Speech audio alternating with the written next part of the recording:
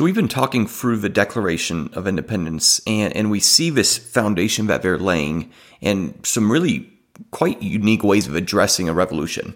And it's interesting because it's addressed to the world, and obviously the king is a recipient of it. They send it to the king.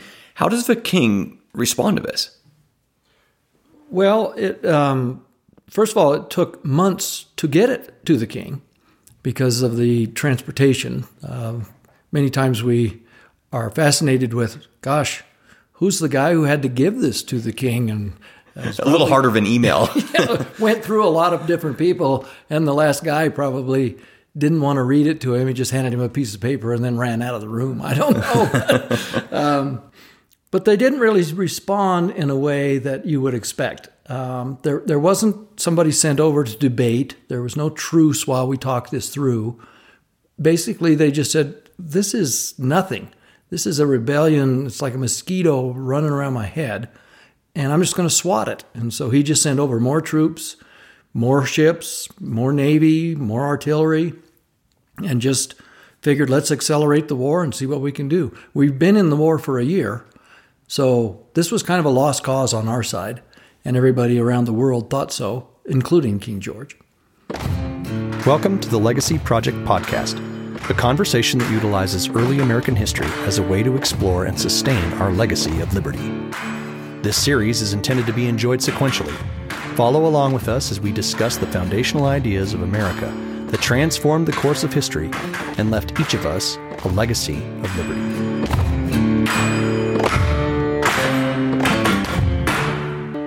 Hi, this is Philip, and welcome to the Legacy Project, Episode 4. In the last episode, we talked about the first few principles in the principles section of the Declaration of Independence. Today, we're going to be talking about a couple more principles and getting into how the government begins to form and some of the principles behind what government is and why government exists.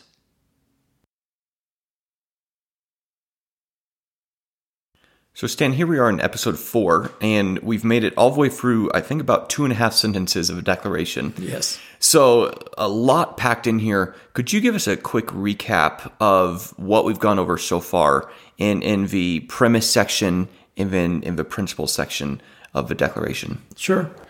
Well, as we talked about, we've kind of abridged the declaration into 4 parts: premise, principles, grievances, and declaration. So we went through the premise, pretty self-explanatory. It was the introduction of natural law, lots of theology combined with some philosophy and a little bit of ideology. But it pretty much established this is our thought process. This is what we believe to be the state of human nature, as well as God's introduction to the whole thing, God's nature. Following that are the principles. The principles are introduced with, we hold these truths to be self-evident, the truths being principles. And these are now self-evident. They're not crown-sourced. They're coming from these guys' understanding of what truth is and what the source of truth is. So the first one is all men are created equal. And again, we get into some theology there because the equality of all men, not necessarily gender, but all people, the equality is now derived and comes from the Creator. And that's where the accountability to our equality is as well. The second truth is that they are endowed by their Creator with certain unalienable rights. Unalienable is not a very common word, but it means inherent and non-transferable. But again, we're talking about a theological source for our rights. It is bestowed upon us by the Creator, or God. So we have all men are created equal.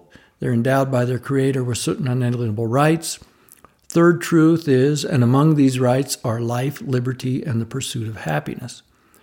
And we talked about life as a right from God, and that right is basically civil rights as we know them today.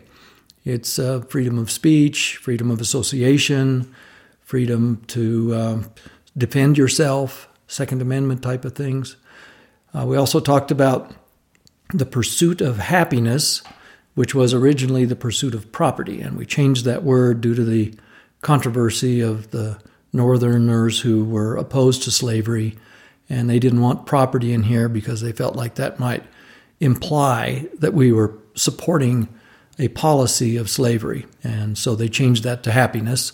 But it needs to be understood in economic terms. So it's self-sufficiency, your creative nature, intellectual property, actual tangible property as well. So happiness is more of an economic concept than it is a self-fulfillment, which really didn't even exist then.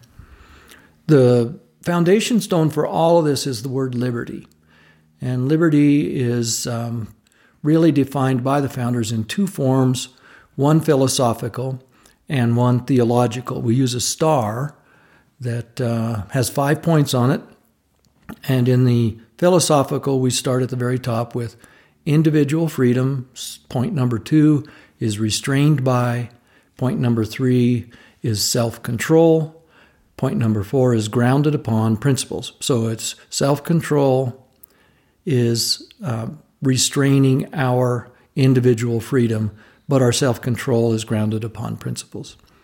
In the theological definition, it is free will that is directed toward virtue that is defined by faith.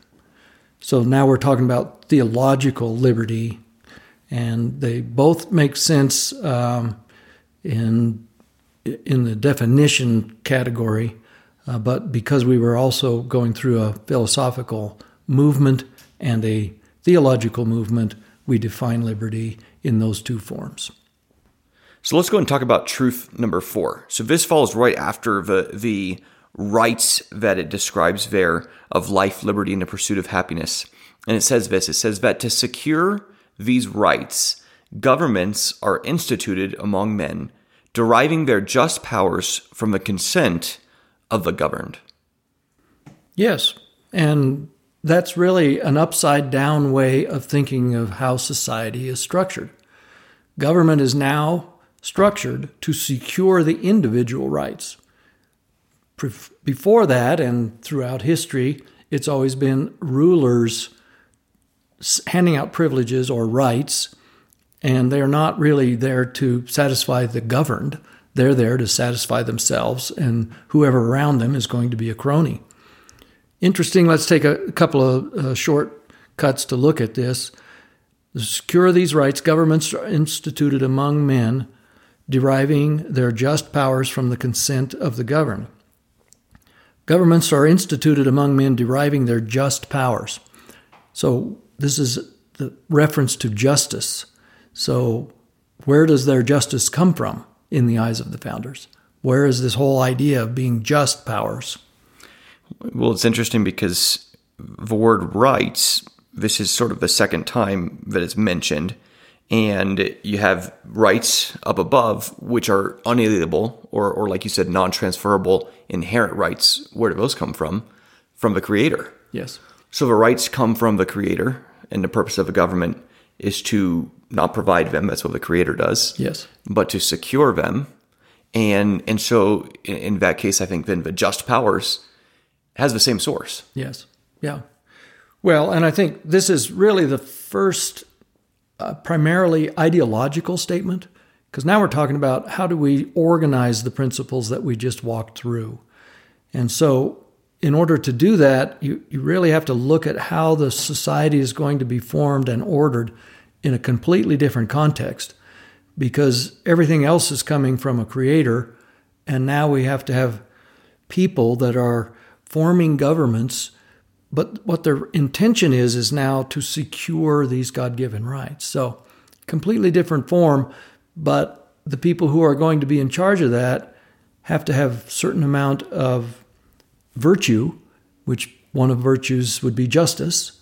And so they're going to exercise their decisions based on a just analysis of what the problems are, and then make sure that they're doing whatever they can to secure the rights of the people. Power is coming from the people. The consent of the governed is basically an indication that the power isn't from the governor, it is now from the governed, who is then selecting representatives, not necessarily leaders or rulers.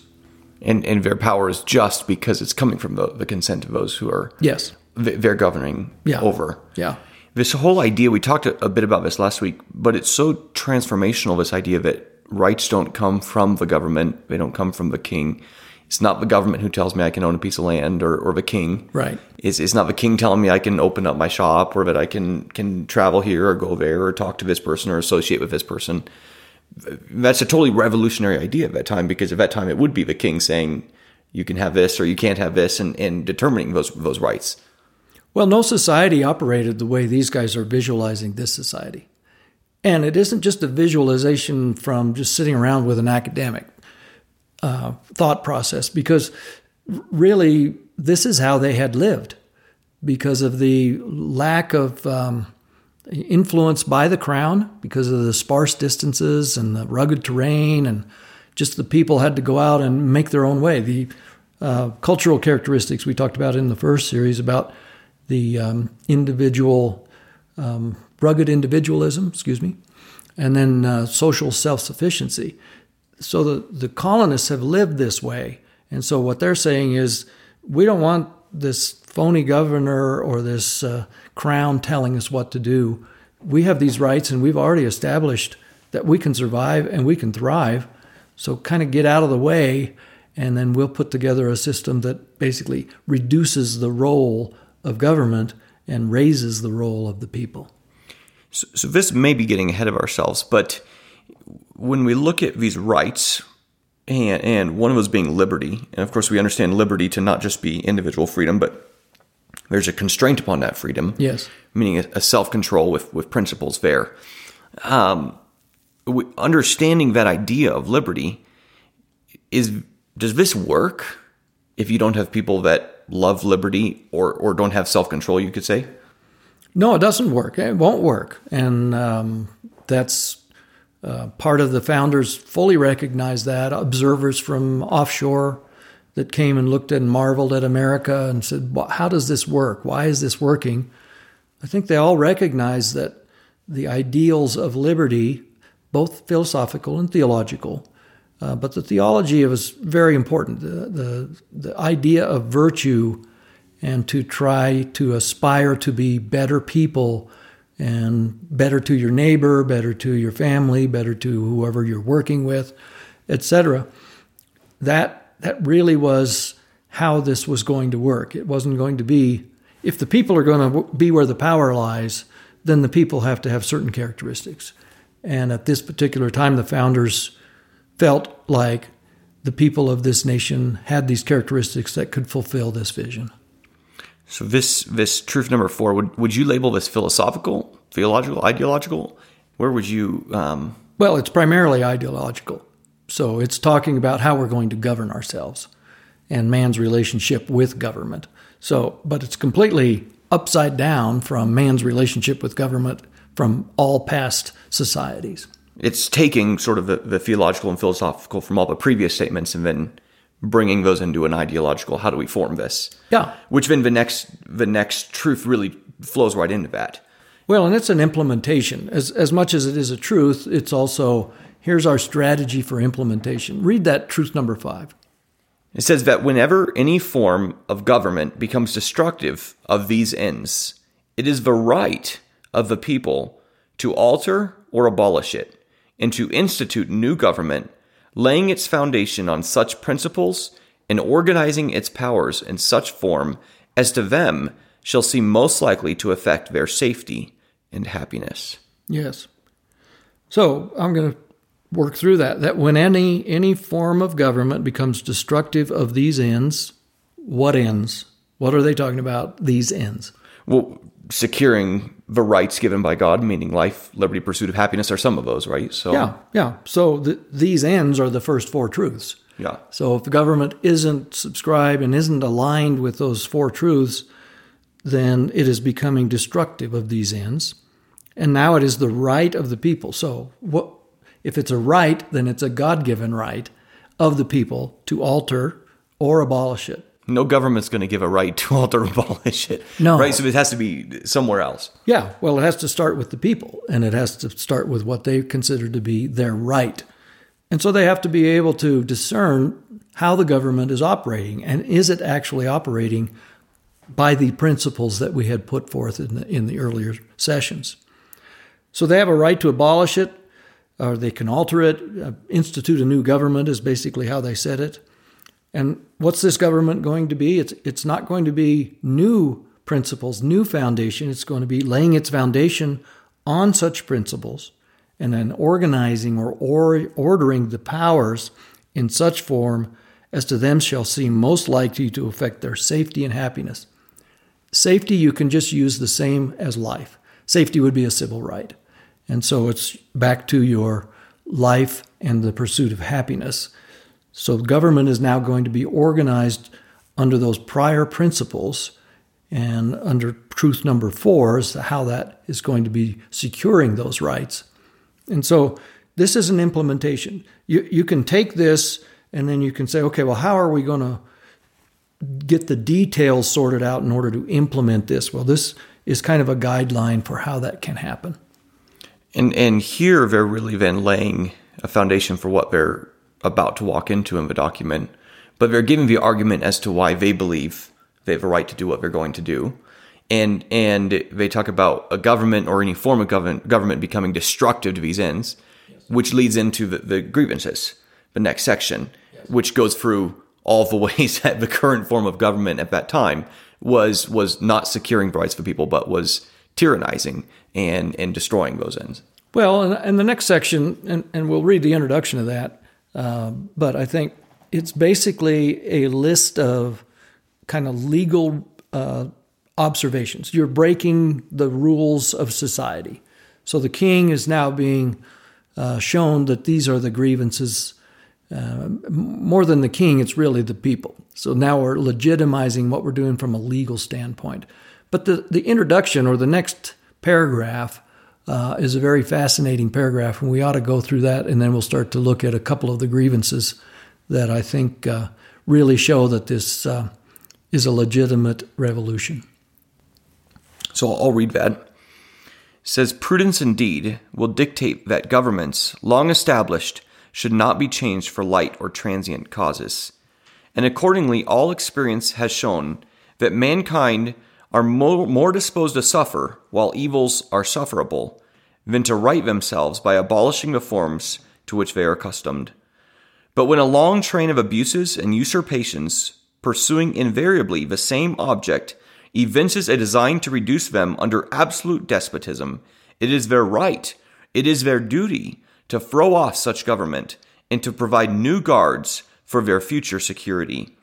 Such has been the patient sufferance of these colonies, and such is now the necessity which constrains them to alter their former systems of government. The history of the present King of Great Britain is a history of repeated injuries and usurpations, all having in direct object the establishment of an absolute tyranny over these states. To prove this, let facts be submitted to a candid world." Yeah. It's old style language, so it's hard to follow, but it's so rich. This whole section to me is really an amazing introduction to this grievance section. I love the end, and let these facts be submitted to a candid world. So it's really something that is now the audience is enlarged. It's no longer the crown. It's not exclusively to the people. It's now the entire world. Yes. Which, again, you go back to our universal we hold these truths to be self-evident. We determined that was kind of taking a universal approach to all humanity. Now they're out there with this, let these facts be submitted to a candid world. And again, we've mentioned this already, but it's just interesting to see how here we are several paragraphs in. They haven't mentioned the colonies yet, and they haven't mentioned the king yet. Right. It's all truths. It's totally different than I'm mad at you because you did this to me. Yes. Sort of they're not coming in with any irrational approaches. This sort of rational argumentation for the basis of it. And then now you finally, quite a ways into the document, they mention themselves and the king. Yeah. Yeah. Well, it is the tactics of how this is being presented from a legal lawyery standpoint. It's really fascinating. So you start with principles. You don't start with shouting and accusations and It basically is some ideas that are put forth. Ours is a revolution based on ideas, which most revolutions aren't based on ideas. It's based on get this guy out of here and replace him with somebody else. Or ours is very unique in that way. Let me go back to the very beginning of this particular section, though. Some of this is just the most fascinating language. Prudence indeed will dictate that governments long established should not be changed for light and transient causes. So they're basically saying, we're not just jumping into this because we're kind of emotionally attached. We've been thinking about this. This is a year and 3 months into a delegation of representatives of the colonies. So this Continental Congress has been in session for a very long time. I don't know of too many people or organizations or whatever that take a year and 3 months to produce a document after that much debate, particularly when you have 56 people with completely different backgrounds involved. So they're just making sure that the population knows that, hey, we're just not doing this for grins. We're doing this because we've taken a serious look at it. And the next part of that sentence, and accordingly all experience has shown that mankind are more disposed to suffer, while evils are sufferable, than to right themselves by abolishing the forms to which they are accustomed. What do you think that means, Philip? Well, it seems to be going back to a bit of the laws of nature section, this mankind's nature. But I think it means that our tendency is to put up with it. Yes. Because the risk of what they're doing, as we'll get down to in the end here, is it's everything. Yes. And so I think our tendency is to say, well, for the sake of my happiness or life or children or family or whatever, we'll just put up with evil. And so it is interesting that they observe that human nature in this. Well, they recognize this incrementalism, which most people, well, I'll put up with that. It's not that big of a deal. And, well, I wish they weren't doing that, but I'll put up with that. And so they're just letting evil start to take a stronger and stronger hold, is how these founders are putting it. And they're noticing that people are more disposed to suffer that than to accept change. What this says to me is the founders are saying, we know what's coming, and we are doing something about it. We're not going to be in this category of just more and more tyranny slowly taking us over. It's the frog in the pot concept. Yes, absolute despotism is what they call it, right? Yeah. So they know if they lose this war and they don't reestablish this, the colonies will be under really, really harsh treatment. And so they're basically asking the population to rally behind them in order for this to take place and to encourage them that they shouldn't just be suffering evils. You don't need to be suffering evils because we have a new set of ideas and ideals that we can form a government and we can operate our society under. So it's just interesting that this kind of is the transition between truths and this list of 27 specific grievances. So what are some of the grievances? I know we don't have time to go through all of them today, but what are some of the grievances and some of the main things that were really the issues they were facing? Well, most people, first of all, when you ask, well, what are the grievances? They say, well, no taxation without representation, which isn't listed as a grievance. But the implication of that is that it's an economic revolution because we're being overtaxed and over-oppressed, and the financial status of the crown is to oppress us financially. When in fact, like the Boston Tea Party on the tax on teas was about half of what it was in England. So we were paying a much less tax. An insignificant amount of tax was being paid. But that spurred the no taxation without representation. The issue there is the representation. And so that's what we're talking about. And as you go through all of these grievances, you will notice that it really is more about moral issues. It is about inappropriate acts of war against the people. I mean, they would capture people just in the towns, and then they would take them and put them on ships and make them part of the British Navy. So you'd become slaves of the military. They would go into houses, and they didn't need permission to just take over all of your property. So your property rights were not rights at all. They were privileges, and they were taking them back.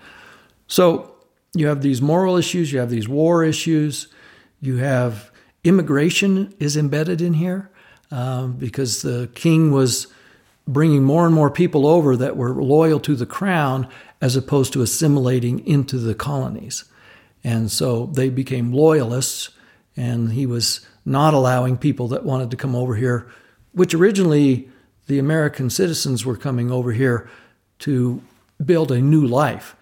The king is now stopping that kind of immigration and requiring immigration that is not to build a new life, but to support the existing crown. So it's interesting. I like that you say it's not primarily an economic, even though there's economic impact of it, it's not primarily an economic revolution. Right. Probably it could best be called a liberty revolution.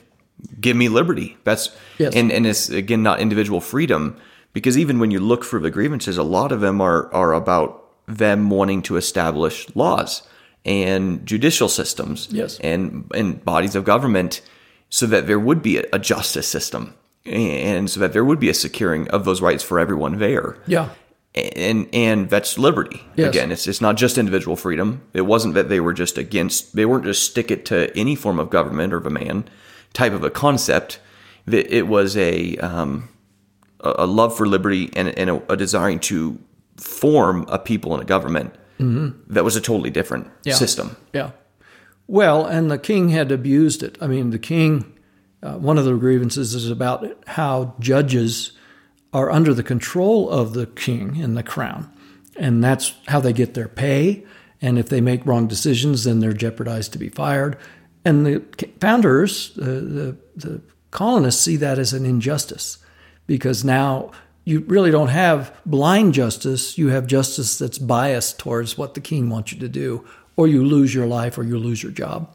So they're getting into some deep structural issues relative to how a monarchy and how a ruler type, subject type government operates. And they're recognizing, pointing out these deficiencies and labeling them as grievances, legitimate grievances.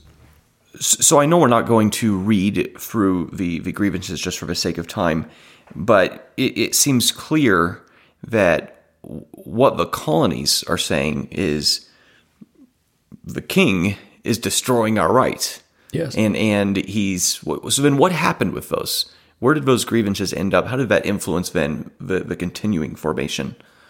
Well, it's what I would encourage people to do is read the grievances, but also read the Bill of Rights at the same time. Because once we put a constitution together, then the first 10 amendments we call the Bill of Rights. And it basically, you can connect all of the Bill of Rights directly with the list of grievances. So they didn't forget it, and they didn't consider it to just be, a list of complaints. They saw this as really an affront to the form of government that they wanted to put together. And so the Bill of Rights basically is the manifestation of the list of grievances.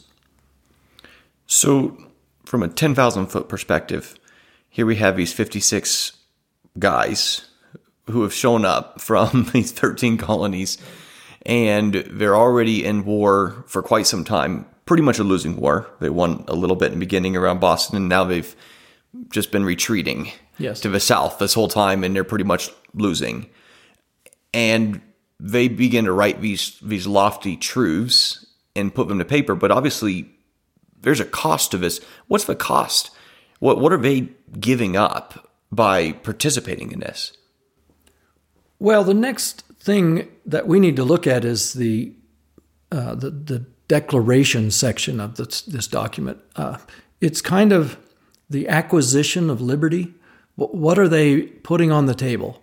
And what is it that they're really after here with these declarations? And the time to do that is the next session, because it's another several paragraphs that we will take apart and understand what they're doing. But there was a cost, and they recognized there was a cost, but they also knew that the acquisition of liberty was worth the cost.